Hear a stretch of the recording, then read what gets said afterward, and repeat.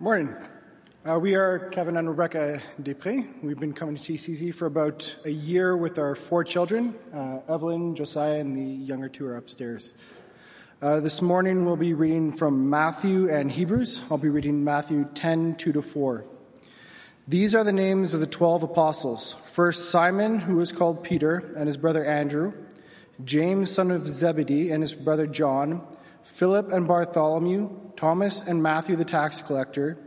James, son of Alphaeus and Thaddeus,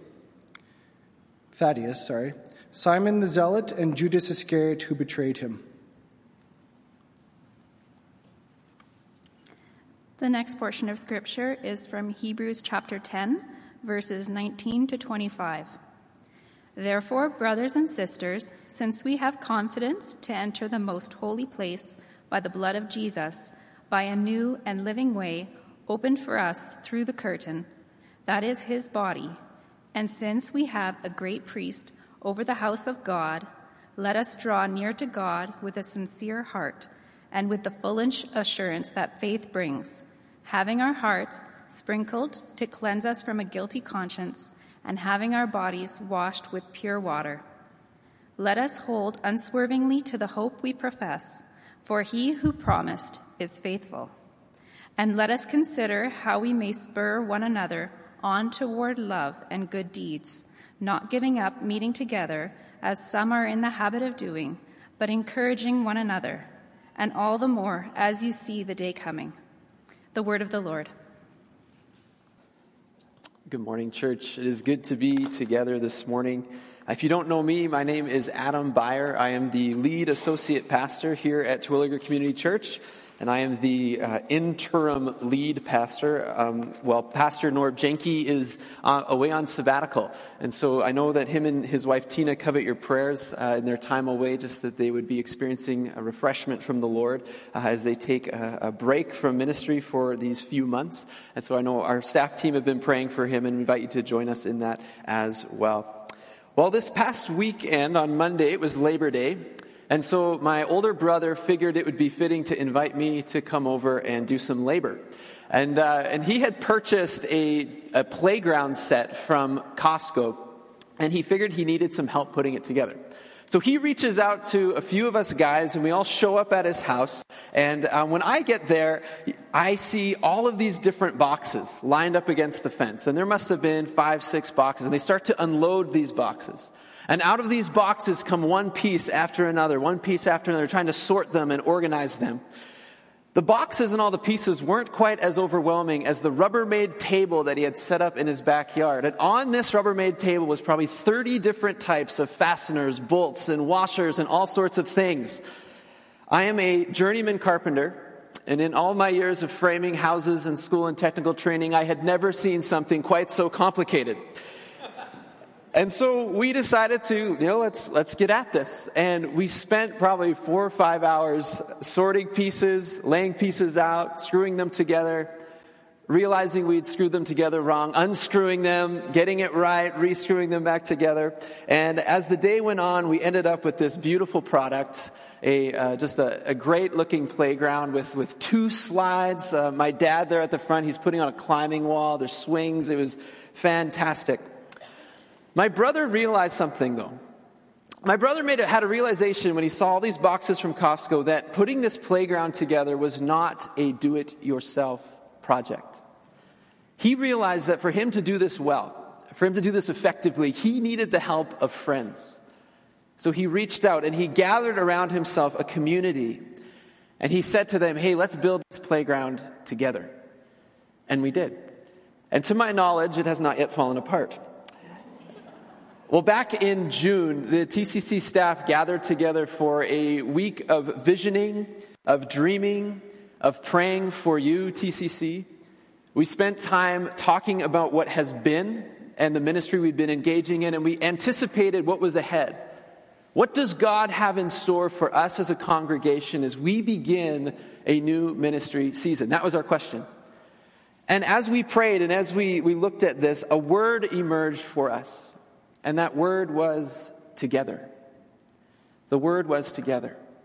See, at the heart of our meetings that week, we realized that faith, Your relationship with God, your journeying with Jesus through life is not a do-it-yourself project. We need one another. We need the company of friends to walk alongside us in this journey that we call life in order for us to experience the flourishing that Jesus has for us. Do you guys remember March 2020, a couple years ago? Yeah. Those are days that we would like to forget, aren't they? When our whole world was turned upside down. We were dealing with lockdowns and restrictions. Our children were sent home from school to do learning at home, and as parents, they're frantically trying to figure out how to manage their kids at home while work. You guys remember all this? I'm probably bringing up some trauma for some of you. It's been a difficult year, a bit of a difficult past few years. We've had a good summer, but I have to ask the question, how are you? An Angus Reid poll that was conducted at the beginning of this year, back in March, so 2 years from the pandemic, surveyed Canadians asking the question of how would you rate various areas of your life? Are they doing better or are they doing worse? And all these different questions, Canadians reported that their finances are in worse condition. Their anxiety and depression is in worse condition. Their relationships with others are in way worse condition than it had been before. Tension in marriages, things were not well. They reported an increase in loneliness. People are feeling alone. I looked into loneliness a bit more to see that loneliness wreaks havoc in people's lives, adding to layers of anxiety and depression, pushing people deeper and deeper into isolation. And when I think about all that, and I think about this season, this pandemic season that we're coming out of, I have to ask the question, how are you? How are you doing? How is your heart? How is your family? And I think if we're honest, we can look and see in our lives that maybe things are not exactly as we think they should be. I know in my own life, I recognize that my capacity is not what it once was. I'm a lot more tired than I used to be, and I know that I can attribute that to more than just having young kids. I need to sleep more than I used to. One author commented on how the global pandemic was a type of trauma that we all walked through together. And he asked the question then, how are we to move together? How are we to move forward well? How are we to heal? If we really have experienced varying degrees of trauma, how are we as a society, how are we as people to move forward in life, not just ignoring what's happened, not just saying, I just don't want to think about all those things, but how do we move forward in a way we're actually coming out stronger and better on the other side? Well, I think there's a lot of obvious answers to this. The importance of us paying attention to our own hearts, paying attention to our energy levels, getting the rest that we need. In some cases, it's important for us to seek counseling and be able to talk to people about the various losses and things we've experienced over the past 2 years. We think about practices like silence and solitude, spending time with Jesus, praying, bringing Him the burdens and the concerns of our heart. These are all incredibly important. But back in June, when our staff were praying about this fall ministry season, I think something that emerged for us was this reality that what if some of the healing and the strength that we're looking for will come from us engaging in life together?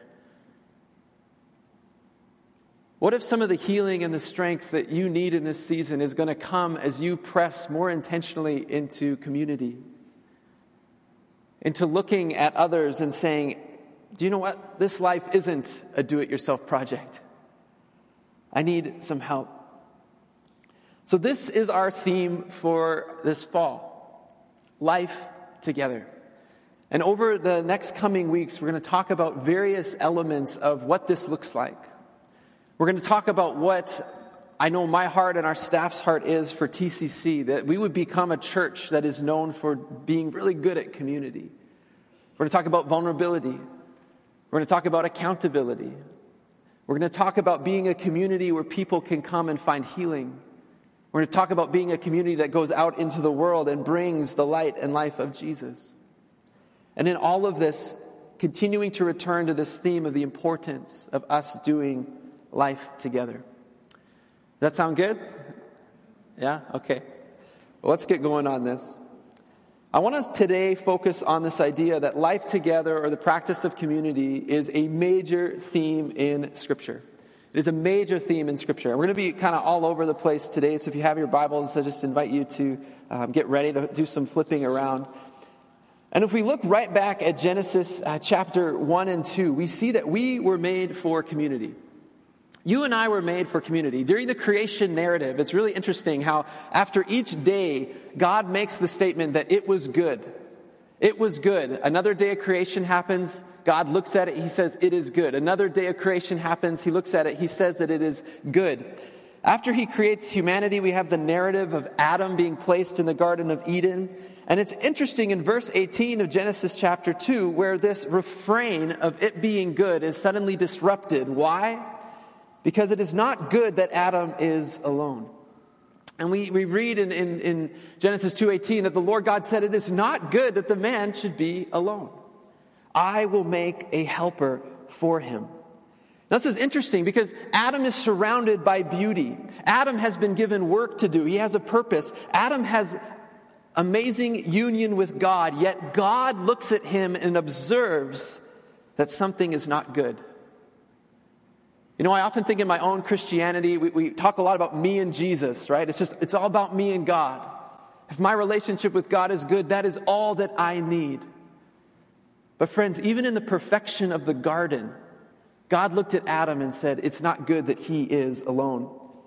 Commentator Derek Kinder said that man will not live until he loves, giving himself away to another on his own level. So while we recognize that God has created us for himself and that our hearts are restless until they rest in him, to quote Augustine, we also need to recognize that God has made us for community. Now, as the narrative goes on, we understand, we just get to the next chapter, and sin enters the world. There's a brokenness between man's relationship with God. There's a brokenness between Adam and Eve, so between one another. And sin just wreaks havoc. And we get to Genesis chapter 12, and God begins to intervene. And we read that God is going to intervene. He's going to make a way to restore humanity to himself.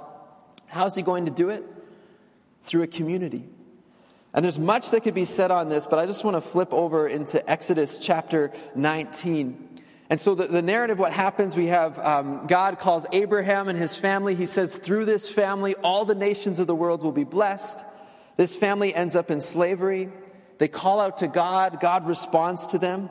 And after he brings them out of Egypt, he brings them to Mount Sinai. And God makes this statement to them. You yourselves have seen what I did to the Egyptians and how I bore you on eagle's wings and brought you to myself. Now, therefore, if you will indeed obey my voice and keep my covenant, you shall be my treasured possession among the peoples, for all the earth is mine. And you shall be to me a kingdom of priests and a holy nation. God's plan to reconcile the world back to himself, to deal with this issue of sin, was that he called a community. That community was supposed to be a kingdom of priests, representing God to the world. Well, we keep moving on in the narrative. We get to the New Testament, and we read that Jesus, similar to his Father, who built a community in the Old Testament, that Jesus also builds a community. And we read the life of Jesus, we see that Jesus called followers, he taught his followers, he demonstrated to them what life in the kingdom would look like, and he led them. And during an interesting conversation with Peter, Jesus points ahead to a time when his disciples, his family of faith, would be called my church. And in Matthew chapter 16, we read, "Blessed are you, Simon, son of Jonah. For flesh and blood has not revealed this to you, but my Father who is in heaven. And I tell you, you are Peter, and on this rock I will build my church, and the gates of hell shall not prevail against it." Here in this text, Jesus is pointing out to Peter that there is coming a community. This word church in the Greek in its original context is referring to a group or an assembly of persons called together for a particular purpose. So there's going to be a particular group of people that Jesus is calling together. He is going to establish this community of people.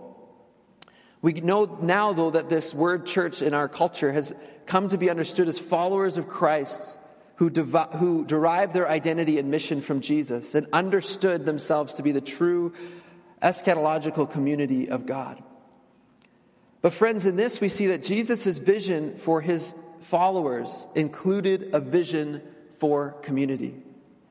Jesus' vision for his followers is that they would do life together. What I want us to get out of this is that when Jesus calls us, he calls us into community. The call to follow Jesus is simultaneously a call to participate in community. Just think about it. When Jesus called Peter on the shore, when he called Matthew from the tax booth, whenever he called a disciple, it wasn't only a call to come and follow him, Jesus, an individual, but it was also a call to now join up with this group of followers who were following Jesus. The call to follow Jesus is simultaneously a call to community. But here's the thing. This community is not some sort of social club. This community is not a group of people who say, hey, I really like you, I want to hang out with you. No, Jesus called a particular community. He called a group of people together that might not have otherwise wanted to hang out with one another. And this is really interesting. I want you to catch this. We have in Matthew chapter 10, which Kevin and Rebecca read for us, a glimpse into some of the complications that were probably present in the early Jesus community. You know, have you ever showed up on a job and you meet some of your coworkers and you go, man, I don't really like you? Or you think to yourself, I really hope I'm not working like in the cubicle next to that guy or something like that. I remember when I was framing and I showed up at one of our work sites and I met a new staff that I had no idea was being hired onto our team. And I very quickly had this feeling of like, I'm not going to like this guy. But there you are at work, working next to maybe someone that you don't like very much. This was the situation for the early disciples. Here in Matthew chapter 10, we have a list or a description of the disciples. And it's interesting that Matthew describes two of them with a little bit more detail than the rest.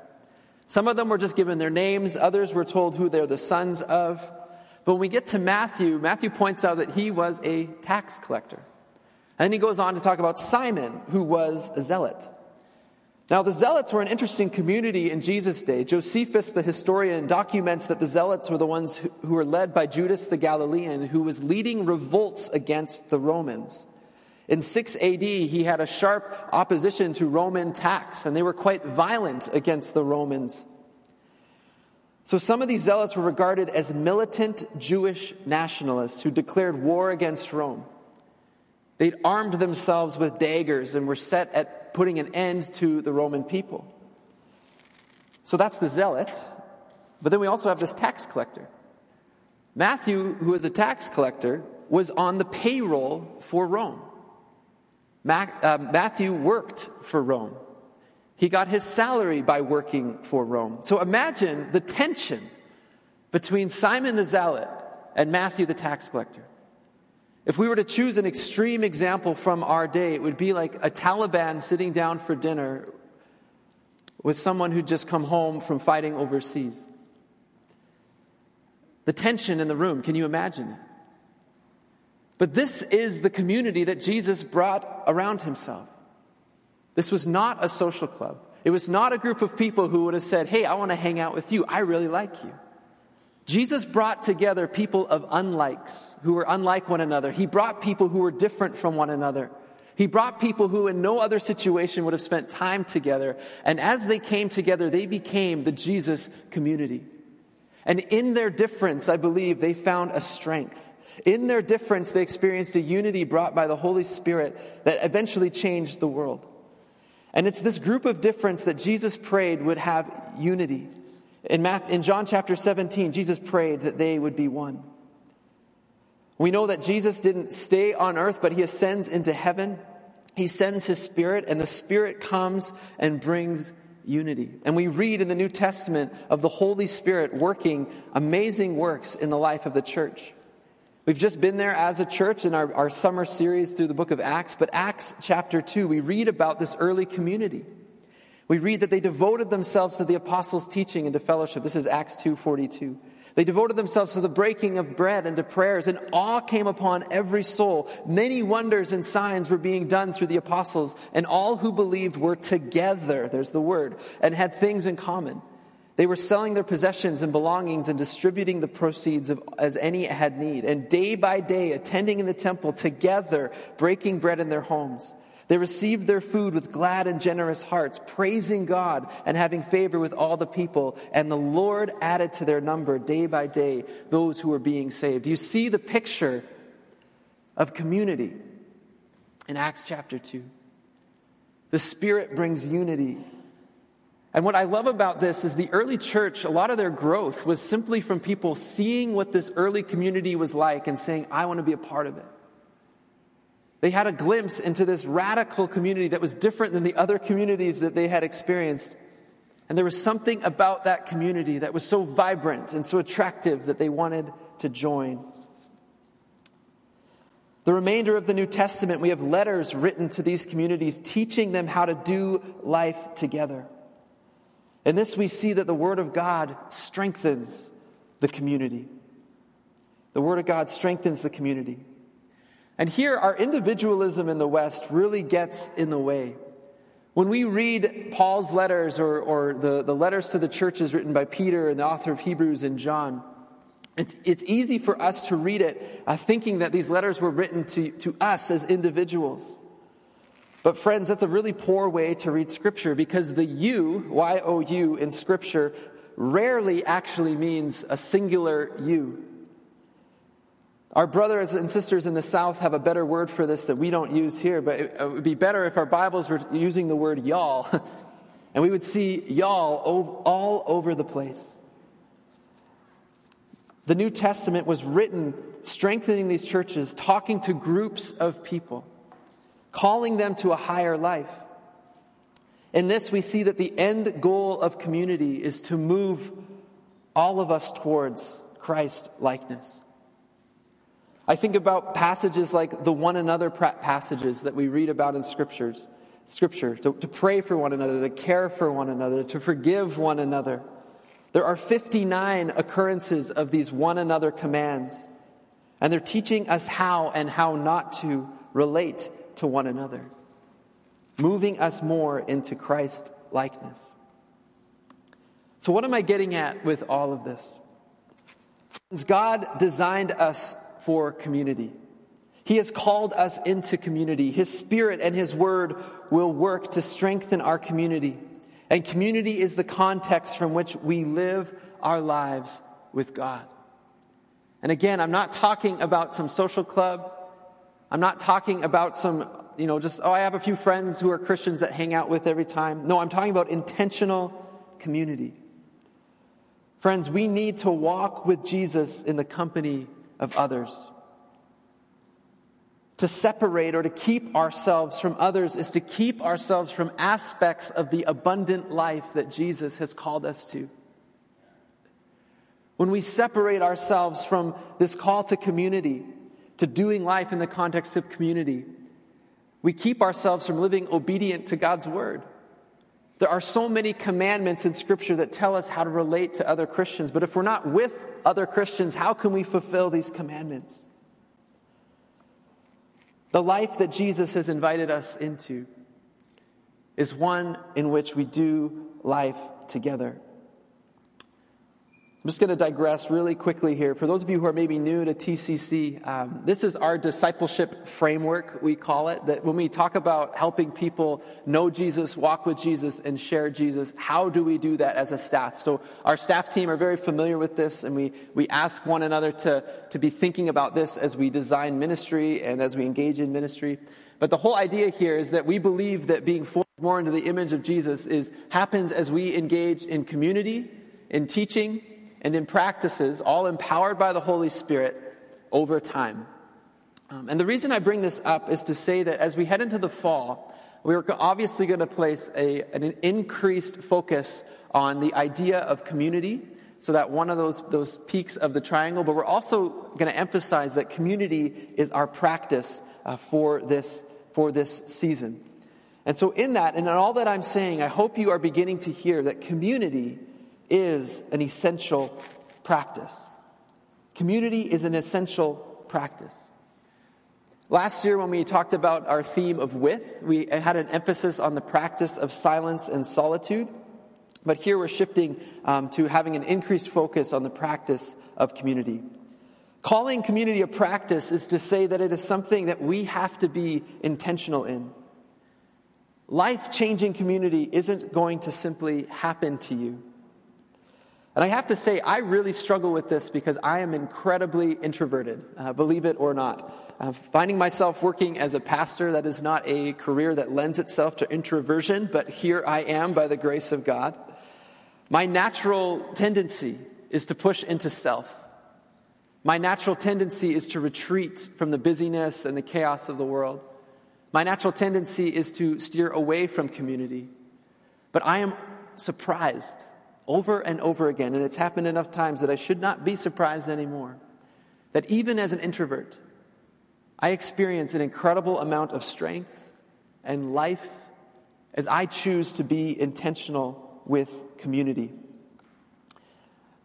Pastor John Mark Comer, who is really big on practices, he talks about this reality that silence and solitude and community could be said to be the two most important of all the practices. And he would say that in silence and solitude and in community, we are shaped and formed the most. Think about it. In silence and solitude, we have these moments alone with God. The Holy Spirit speaks to us. He reveals something to us. He works with us in those times, and we leave those times feeling strengthened and refreshed. We grow. What's funny about the practice of community is that we find ourselves in community and we are rubbed the wrong way. Our patience is tested. We find ourselves maybe angry at someone.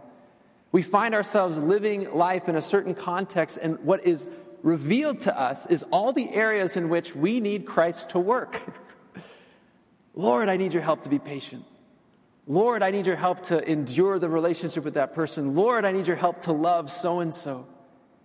And because of that, we grow the most. Silence and solitude and community were two practices that Jesus seemed to go back and forth from. He would spend time alone with the Father, then he'd be with his disciples. He'd spend time alone with his Father, and then he would be with the people. Friends, we need to prioritize the practice of community. Well, how do we begin to practice community? I believe that Hebrews chapter 10 gives us a fantastic framework just as we begin to think about community. We read that, let us consider how to stir up one another to love and good works, not neglecting to meet together as is the habit of some, but encourage one another all the more as you see the day drawing near. And here the writer of Hebrews highlights the importance of accountability in the context of community. Let us consider how to stir up one another toward love and good works. That as we engage in life together, we see one another's weak spots. We see where maybe someone might be lacking in love, and we can help one another move towards Christ-likeness. We're going to be talking about this in a couple of weeks, that we want to be a community of accountability. The writer of Hebrews highlights proximity, saying that we should not neglect meeting together. Friends, it is so important for us to be together. And if you're watching this morning from home, I'm not wanting to bash against online church in any way like that, but I do want to say, if you are not finding ways to be intentional with Christian community outside of watching church online or even outside of a Sunday gathering, you are selling yourself short. Proximity is so important as we do life together, that we will actually be together, see one another outside of a church gathering. Next is encouragement. Encourage one another. What I love about the word encouragement is that it's to fill someone with courage. You think about the day and age that we live in, the hostility against God's word, or even the hostility towards being a Christian. Friends, we need one another's encouragement. And then in addition to that, this whole theme of urgency, that we need to do all of this all the more as we see the day drawing near. The writer of Hebrews reminding us that this life is not all that there is. And as we as a Christian community, as we do life together, we remind one another that this life is not all that there is. And there is an urgency to us being on mission for Jesus and living out the calling that he has for us. Well, friends, as I say all of this, I need to highlight that community is an incredibly difficult practice. Community is an incredibly difficult practice. When we talk about the practices, like something like silence and solitude and prayer, there's an immediate reward. There's a joy in those times. When we talk about a practice like community, we recognize that all of us have varying experiences with it. I'm sure many of you have stories of trying to make a friend in church and it not working out. I'm sure many of you have experiences and stories of being hurt by people in the church. I just want to highlight for us three things, and this again is from John Mark Comer, three things that keep us from engaging in community, or why community is a difficult practice. The first is, that is not the right one. Sorry, everyone. Let's stay here for a second. The first is the idea of individualism. Community is a difficult practice because of our individualism. And the reality is that when we live and our mindset is that of being individualistic, we have an inability to commit. We have an inability to come under the authority of the way of Jesus.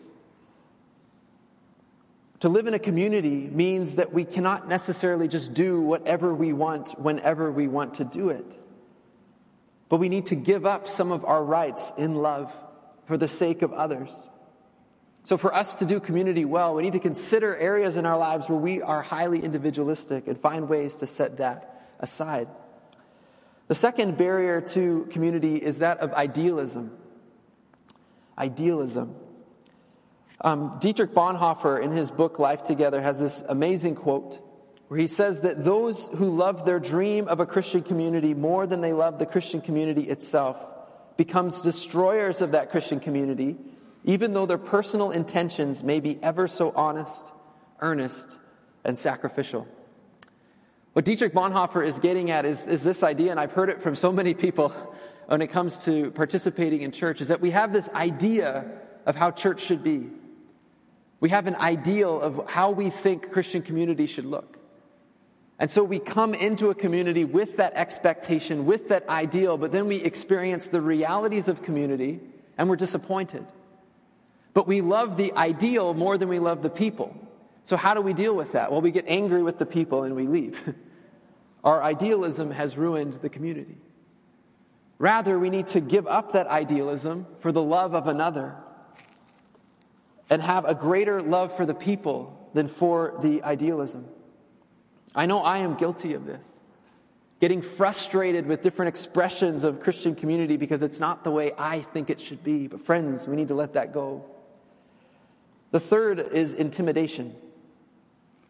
This reality that we're simply scared. And in a lot of ways, we should be scared to engage in the practice of community. And as a culture, we're coming out of a season where we were taught to be cautious of one another. And I have to say that it is risky business teaching on the church this way. It is risky business me inviting you to come and participate in community. Because our experiences with community are often far from the ideal we long for. And the reality is that we often experience the hurt of other people's disobedience, or we experience the hurt of their apathy. And at times we participate in hurting others, and we participate in being apathetic. Perhaps you've sought help but been rejected. Or maybe you've been vulnerable and had that vulnerability be exploited in the context of a church. Perhaps you have felt overlooked or have been wrongly judged. If that is your story, friends, that is not God's intent or his design. But Jesus has shown us a better way. And God's word portrays to us a better way. Friends, are you willing to join with me and begin walking in that way of Jesus together? One of the ironies with community is that community is where we experience both our deepest hurt, but also our greatest healing. Where we can be hurt deeply by something someone says or does or doesn't do. But friends, as we push into community together, I believe we begin to experience healing. But I have to say, I will disappoint you. Terwilliger Community Church will disappoint you. It will push up against your idealisms. Things will not be the way that you think they should be. The relationships with people in this room will not be experienced the way that you hope them to be experienced. But friends, can we walk in that direction together? Continuing to meet together regularly, encouraging one another. So over these next weeks, we'll be exploring various themes from Scripture about community. In each, we will be getting glimpses to the various ways that you and I can grow in practicing community. So my question for us this morning, though, is how are you currently at practicing community? How are you at practicing community? As you sit and listen to what I'm talking about, what runs through your minds? I want to invite you to consider in what ways are you practicing community well, and what might you do to engage more intentionally in practicing community. I have to say that I have been so blessed watching this church over the last 5 years. Because TCC in general, I believe we do community quite well. We do community quite well. There's those of you sitting here this morning who I think you nail this practice. You're really good at it. My question for you then today is, how might you become a greater ambassador for community? Who might you invest in these next few months to help them experience the same community that you have? For others, maybe we hear this and we are mindful of the fact that, maybe you don't have a lot of Christian friends. Maybe it's been a long time since you've been in a small group or participated in church outside of Sunday morning. Maybe you found yourself isolated from Christian community for various reasons. Or maybe you're looking at a fall schedule and you feel like there's just no way I can fit anything else in. In that, I want to ask you to consider, are your current commitments conducive to you responding to Jesus' call to community? Does something need to be reordered in your calendar to make community more of a priority? Friends, I'm excited about these months ahead. As you heard Pastor Steve talk about this morning, there is a lot going on in the life of our church. We have various opportunities and ways for you to get involved outside of a Sunday morning, and we invite you to prayerfully consider the ways in which you might get more involved here at TCC. One thing that we're starting up this fall is something we're calling community groups. Community groups will be launching at the end of the month, and they're like a small group or like whatever you want to call them, a home group or a life group. But we're just asking people to commit to meeting with one of these groups between now and December. And come December, those groups will hit an end date. But my invitation to you is to try it out. Is there place in your calendar for a community group this fall? And we'll be talking more about those in the weeks to come. I'm going to invite the worship team to join me here on the platform. But friends, I'm not sure how you're hearing this message today, but wherever you are at, however you come today, Jesus sees you. Jesus sees the scars that this past year has maybe left in your life. He sees the scars that maybe the pandemic has left in your life. Jesus sees any hurt or pain that you're carrying this morning. Jesus sees you in this moment. But friends, Jesus also provides for us the resources that we need to move towards health. Jesus provides for us the resources we need to move towards abundance. And I believe that He's given us not only Himself as a resource for us to experience more life, but He's also given us the gift of community. So can we trust Jesus as we step more intentionally into this practice? Can we hear His invitation not just into a life with Him, but also into a life together? And can we trust that it'll be good? Let's pray together. Lord Jesus, we recognize that your call on our lives to follow you is not just a call to follow you, but also a call into a community. Lord, I pray this morning that we would hear that invitation, that we would hear that call. And Lord, Perhaps this morning some of us are sitting here and we resonate with the loneliness that's been rampant in these past couple of years. Lord, help those of us in this community to see those who are hurting and broken and to respond to those needs. Lord Jesus, by your Spirit, would we be a community that ministers the love and life of Jesus to one another? Lord, may we recognize that as we meet with others in community, we are also meeting with you. And God, may we experience great joy in the midst of that, we pray. In Jesus' name, amen.